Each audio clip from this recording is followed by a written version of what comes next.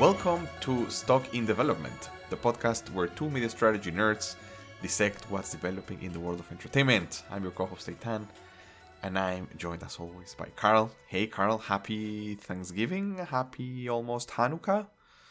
Yeah, happy holidays. That's the inclusive term for our non-Americans and our non-Christians. Yes. Judeo-Christians, yes.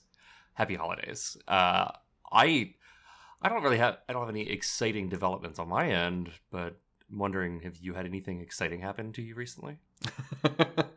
I don't know if it's in the world of entertainment, but It's entertaining. Yeah, Ariella, I guess since entertaining from me, Ariella and we got engaged this past weekend. Woo! It's pretty good. Congratulations. For the listeners, it wasn't in a movie theater. It wasn't at the bottom of a Taki flavored Cinepolis popcorn. It wasn't. But by the way, I texted my brother today to ask him to get us tickets to the opening of Avatar because I want to get some of that popcorn. But no, I was gonna say that day in the morning we did go to Fenway Park, to the Red Sox Stadium, for something super random. And I joked throughout the day of like, hey, do you want me to propose in Fenway Park? Should I propose in Fenway Park? And it wasn't, but it was later that day. So you're saying it wasn't a curveball to be proposed to yesterday? Exactly. No. Yeah.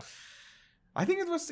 I think she didn't expect it, which was nice. It was very us. It was very spontaneous. It was very authentic, I think, for us. And I think we made the week of the random passerby that we stopped to ask her to take us pictures. Aww. And then surprised her and Ariella by going on one knee.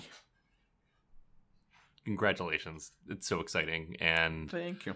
I'm so glad it went off without a hitch. I mean, I guess there is a hitch in the end, but not quite. All right. My attempts at bad puns and segues are not over, but I will transition it to being more about our normal topic here. So this week we're going to have a shorter episode, just kind of a catch up. Let's start with our Twitter. The Twitter, it seems like Twitter is devolving into the worst parts of Twitter, mostly. I was so excited that there were like a couple of days, like last week, where there wasn't that much drama. And then it feels like it came back with a bang. Yeah, it's just been the normal Elon up and down. You log in and he's tweeting about Hunter Biden's laptop or whatever. But I think the most notable incident I want to talk about is his first salvo against free speech by rebanning Kanye West. It's you asked me, I don't know if it was on the last episode, but in one of the last episodes, how some of this stuff came across to me. And I think Kanye's interview with Alex Jones was like the first time that I was like, oh boy. Yeah. Oh, okay. Yeah. This is getting a bit real, and what's the best way to say it? Like let's just say the areas where Elon was trying to gloss over by just saying free speech generally, not only about Kanye, started to show like very clear and very radically, both in terms of how radical was what was being said, but also in how like radiant the fire was. But yeah, I mean, aside from that, there was this story that Apple had stopped advertising with Twitter. Then a day later, Elon tweeted a photo from Apple Park. Yeah. Then apparently there was a report yesterday that Apple is completely back advertising 100%, and which the best I can figure with that is that the reports are from Elon, so who knows how trustworthy they are, but Apple hasn't disputed them. But Apple also doesn't seem like they would wade into this publicly because they don't want to have a statement on any of this. This is definitely one of those positions where you and I are very anti quote unquote free speech dog whistling, right? Like we don't think that this free speech that Elon's up in arms about is actually an issue that is something that should be weighed in on by the U.S. Congress or anyone else. That said, we're also in agreement that Apple's overreach as a company in terms of the access to people's devices and the distribution platform that they manage to any iPhone is extreme. So this is an interesting position where, from my perspective, Elon's very wrong. But Elon's so wrong that he ends up being right again in terms of, yeah, Apple shouldn't be able to dictate the existence of an entire tech platform. But Elon Musk also isn't doing anything for real free speech. He's just enabling people who want to tweet swastikas. Yeah, we were talking about a similar thing where I think we were talking about it from I don't remember. It was like a personal meeting or something that was very underwhelming. And we were saying it was so underwhelming that it was not underwhelming. Or if it had been a little bit less underwhelming, it would have been a bummer. But yeah, that's a great way to put it, where he's coming around by chance into something that makes sense. It's like watching a movie that just feels like it doesn't exist, you know? It's like, I want it to make me mad because it's terrible, or I want to make me at least happy because I liked it. So I think that's a good segue for a film that America Cats hitting HBO Max this past week. Oh, I did not know. I mean, I turn to my Blu-ray edition every time I watch Cats, right? Well, now you can also... I haven't checked if it has a director commentary or something. Well, you probably have it in the Blu-ray. Yeah, I do have the director's commentary and all the special features, which, if you need a laugh, or not even a laugh, it's more like the Scott's Tots episode of The Office, where it's really sad, so you can't laugh at it. Just watch all the special features on the Cats disc where they're talking about what a visionary film this is from Tom Hooper, and it's... Oh my God. It's not good.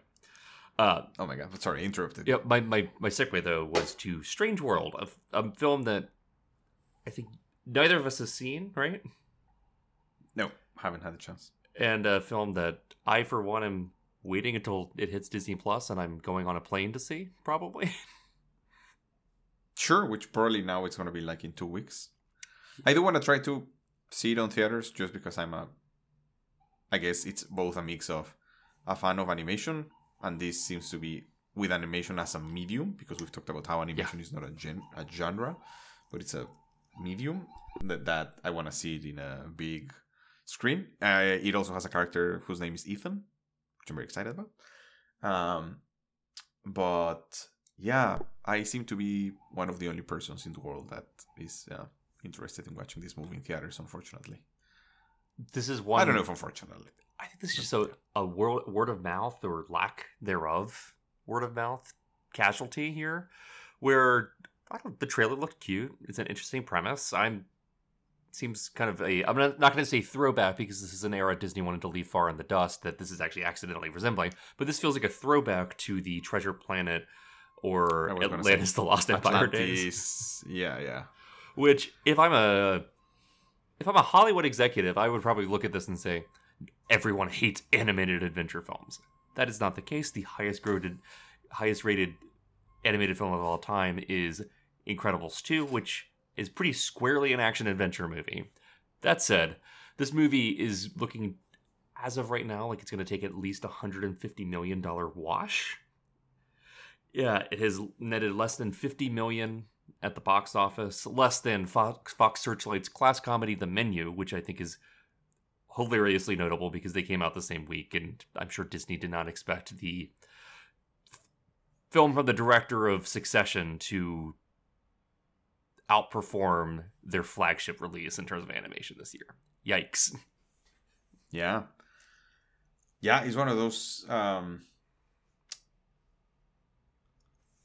Disney animation is also one of those things that I was thinking if there are any, almost like learnings or trends, where of course they had the Frozen 2s, which is they can only do sequels, but at the end of the day, Tangled, Frozen, Big Hero 6, but let's say the big ones, right? Moana, they've been new movies that have been very successful.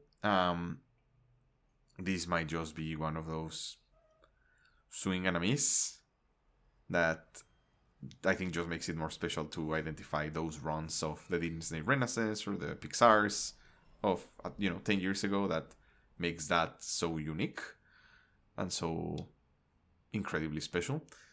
But it's also something that, this is not directly connected, but this was the movie that was on production the 2 years that Chapek was the CEO. This is one of those things that I don't want to read too much into it, but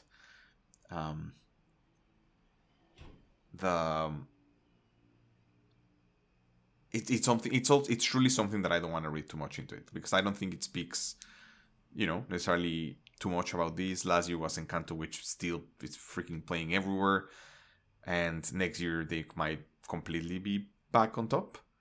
But as it had been, when was the last time that this happened? Well, this is actually what I was gonna say. Is like, I don't know if Raya would have done similarly if it had come on theaters, and we'll never know.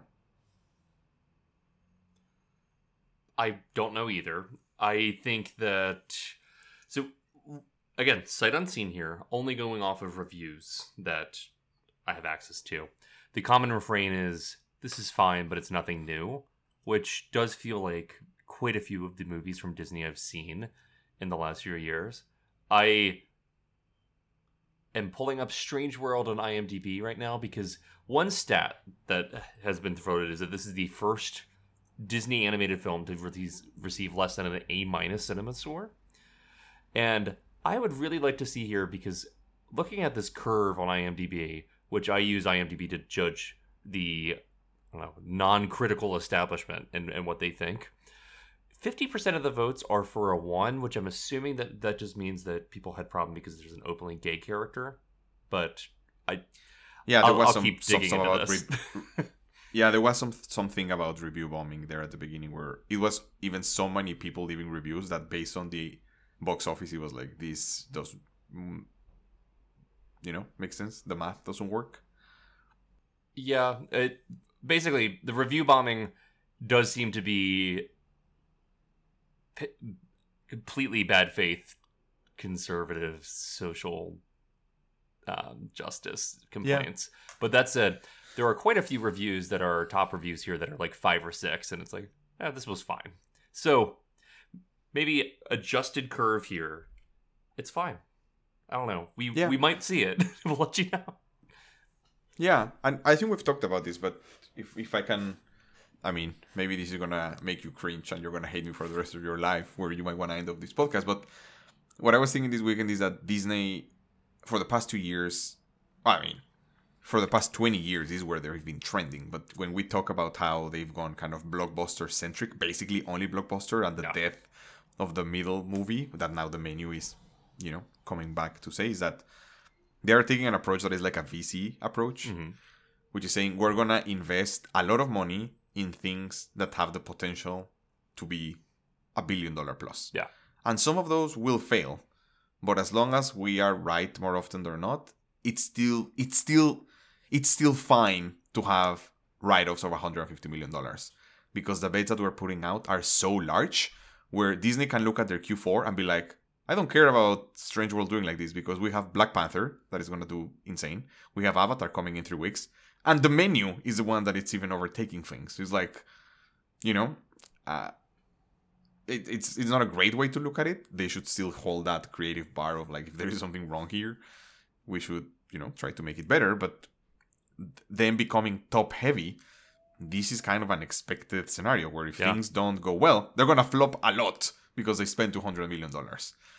But at the same time, it has a chance of making $1 billion plus. And if, at least in their math, if they had spent $40 million on it, it would not have gotten there either. So they're waiting for some of this to really, really hit. Do we know how much Raya made in revenue from the Disney Plus Premier Access release? I don't believe so. I think they released a metric. I don't remember if it was like views or households, but when you bought it, you could watch it for like, a couple of days, and people probably reviewed it many times. Okay.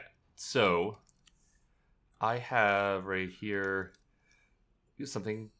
an article from Entertainment Strategy Guy. So one of our love him. favorite people here. Okay.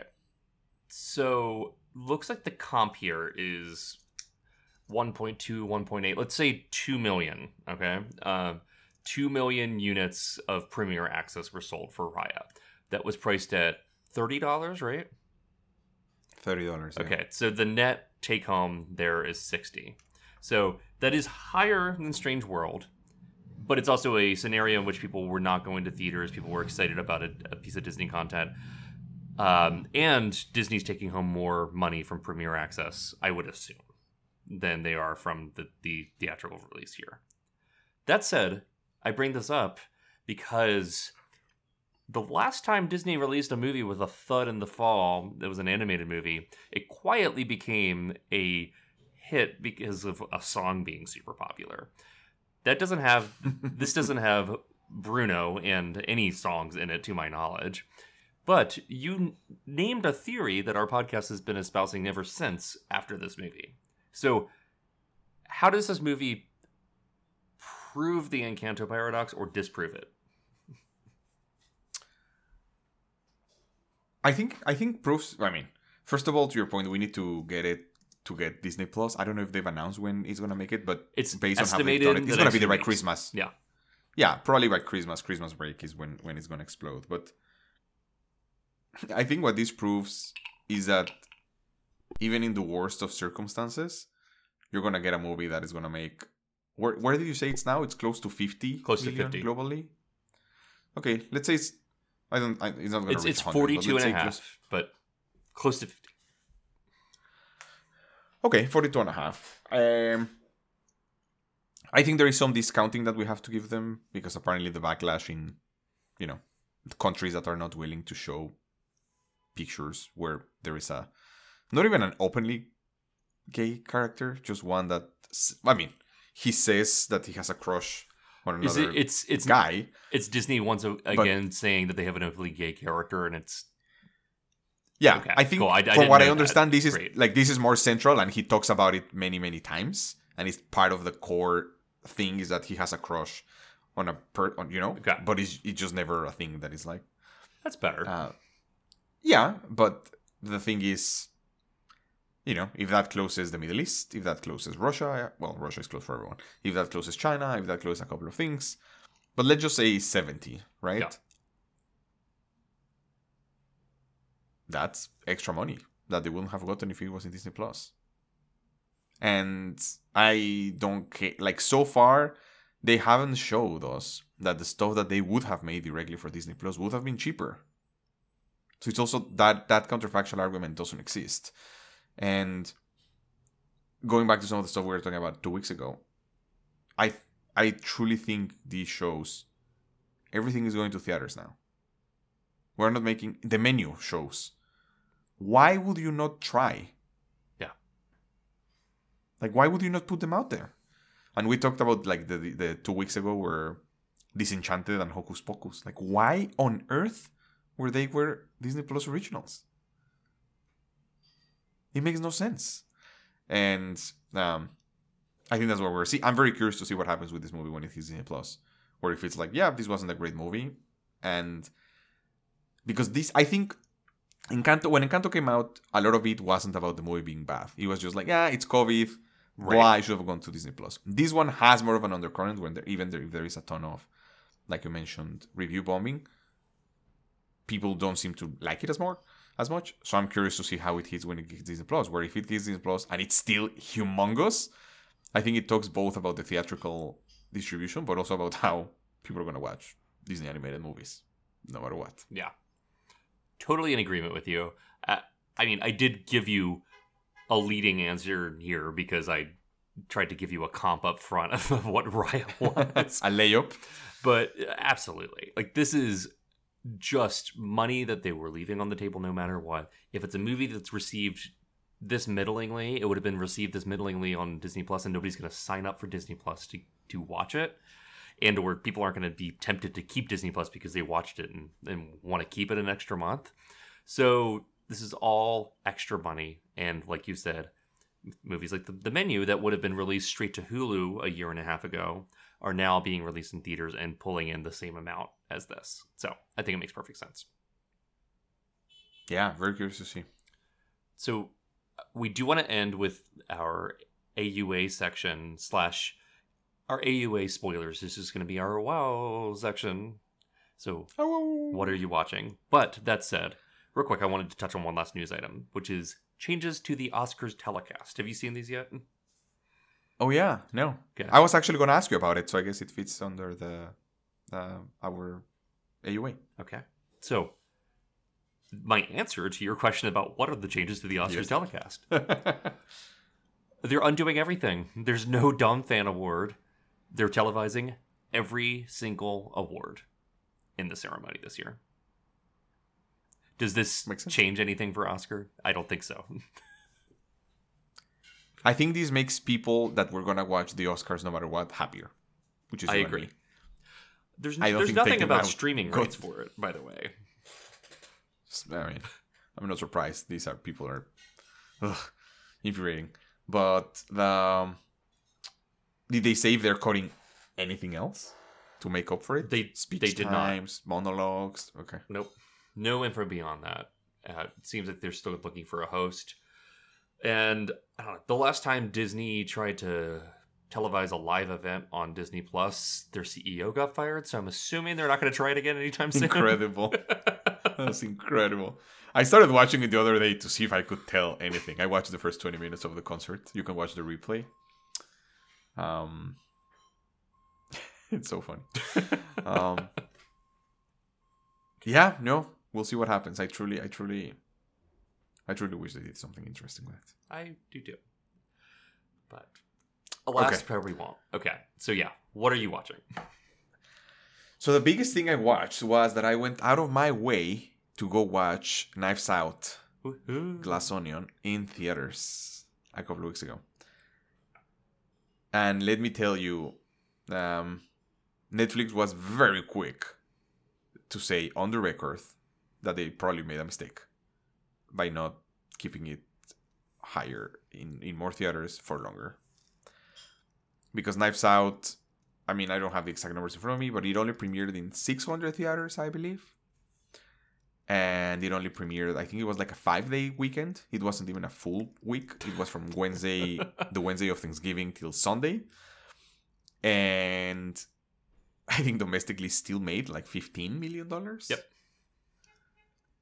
what I'm saying. So if you extrapolate that to 3,000 theaters, you know, it wouldn't have been linearly because the people that would have gone watched, more likely to go watch it, they still went to watch it. But that would have been at least 5 times. So a 75 million opening weekend. Not bad. But the spoiler-free review is that even when I was thinking about what to write you know, any types of hints about how the movie is structured, it's kind of a spoiler that I don't want to give. What I would say is, you know how the best types of the best type of sequels build on top of the things that made the first one great, and then expand it into new and interesting areas. The only thing that I would say is that it definitely expanded and approached the storytelling from a different perspective. It didn't do it in the direction that I thought it was gonna do it. So I'm curious to hear your thoughts when it actually comes out, but it allows a lot of things feel more similar to the first one than I thought they were gonna be. It's still an incredibly fun movie. It leans significantly more into the comedy. Cool. Like, it's way more comfortable than the first one into like making it even more. The theater was full. The theater was laughing. I rewatched. When I came back home on Thursday, we made like a very simple Thanksgiving, and Ariela had some friends over, and we just rewatched the first one.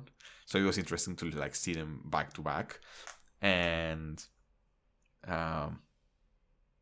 it's cool. You can tell it's a COVID.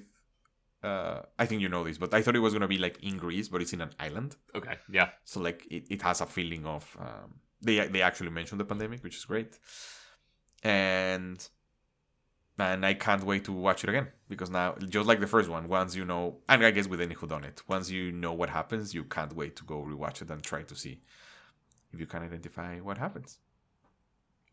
So something I do know in a vaguely spoiler way, but I'm not sure how this plays out, is that in addition to them leaving a lot of money on the table, it seems that there's great irony to Reed Hastings saying that Elon Musk is the bravest, most creative person on the planet and releasing Knives Out that week. I would say that's very fair. Yeah, cool. Excited to see. I did come out of the theater and I told my friend like, wow, this couldn't be more like exactly when it was released. I do wonder if when it actually comes out on Netflix in Christmas, that is still like center of the culture world where people will make the connection.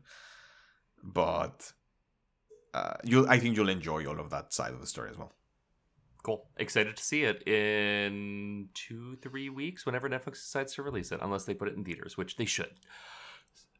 What I watched this week was Alex and I are playing a little bit of theatrical catch up.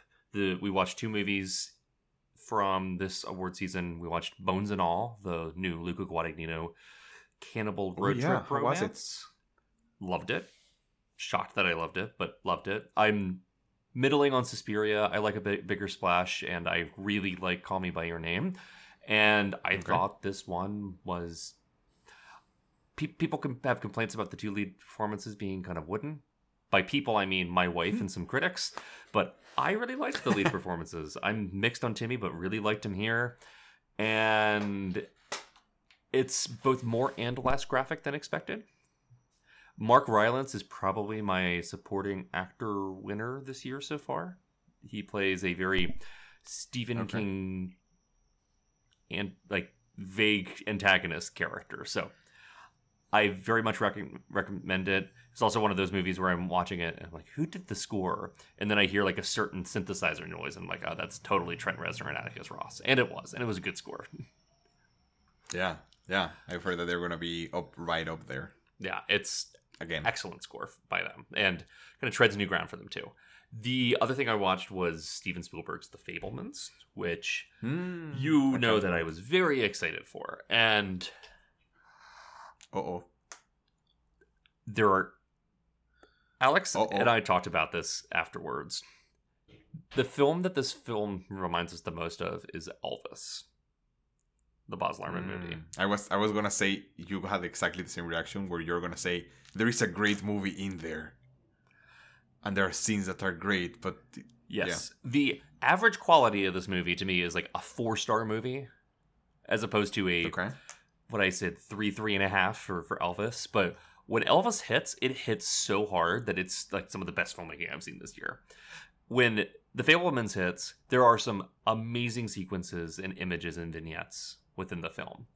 But at the same time, there's a lot of stuff that I didn't like. The film doesn't add up to be more than the sum of its parts to me.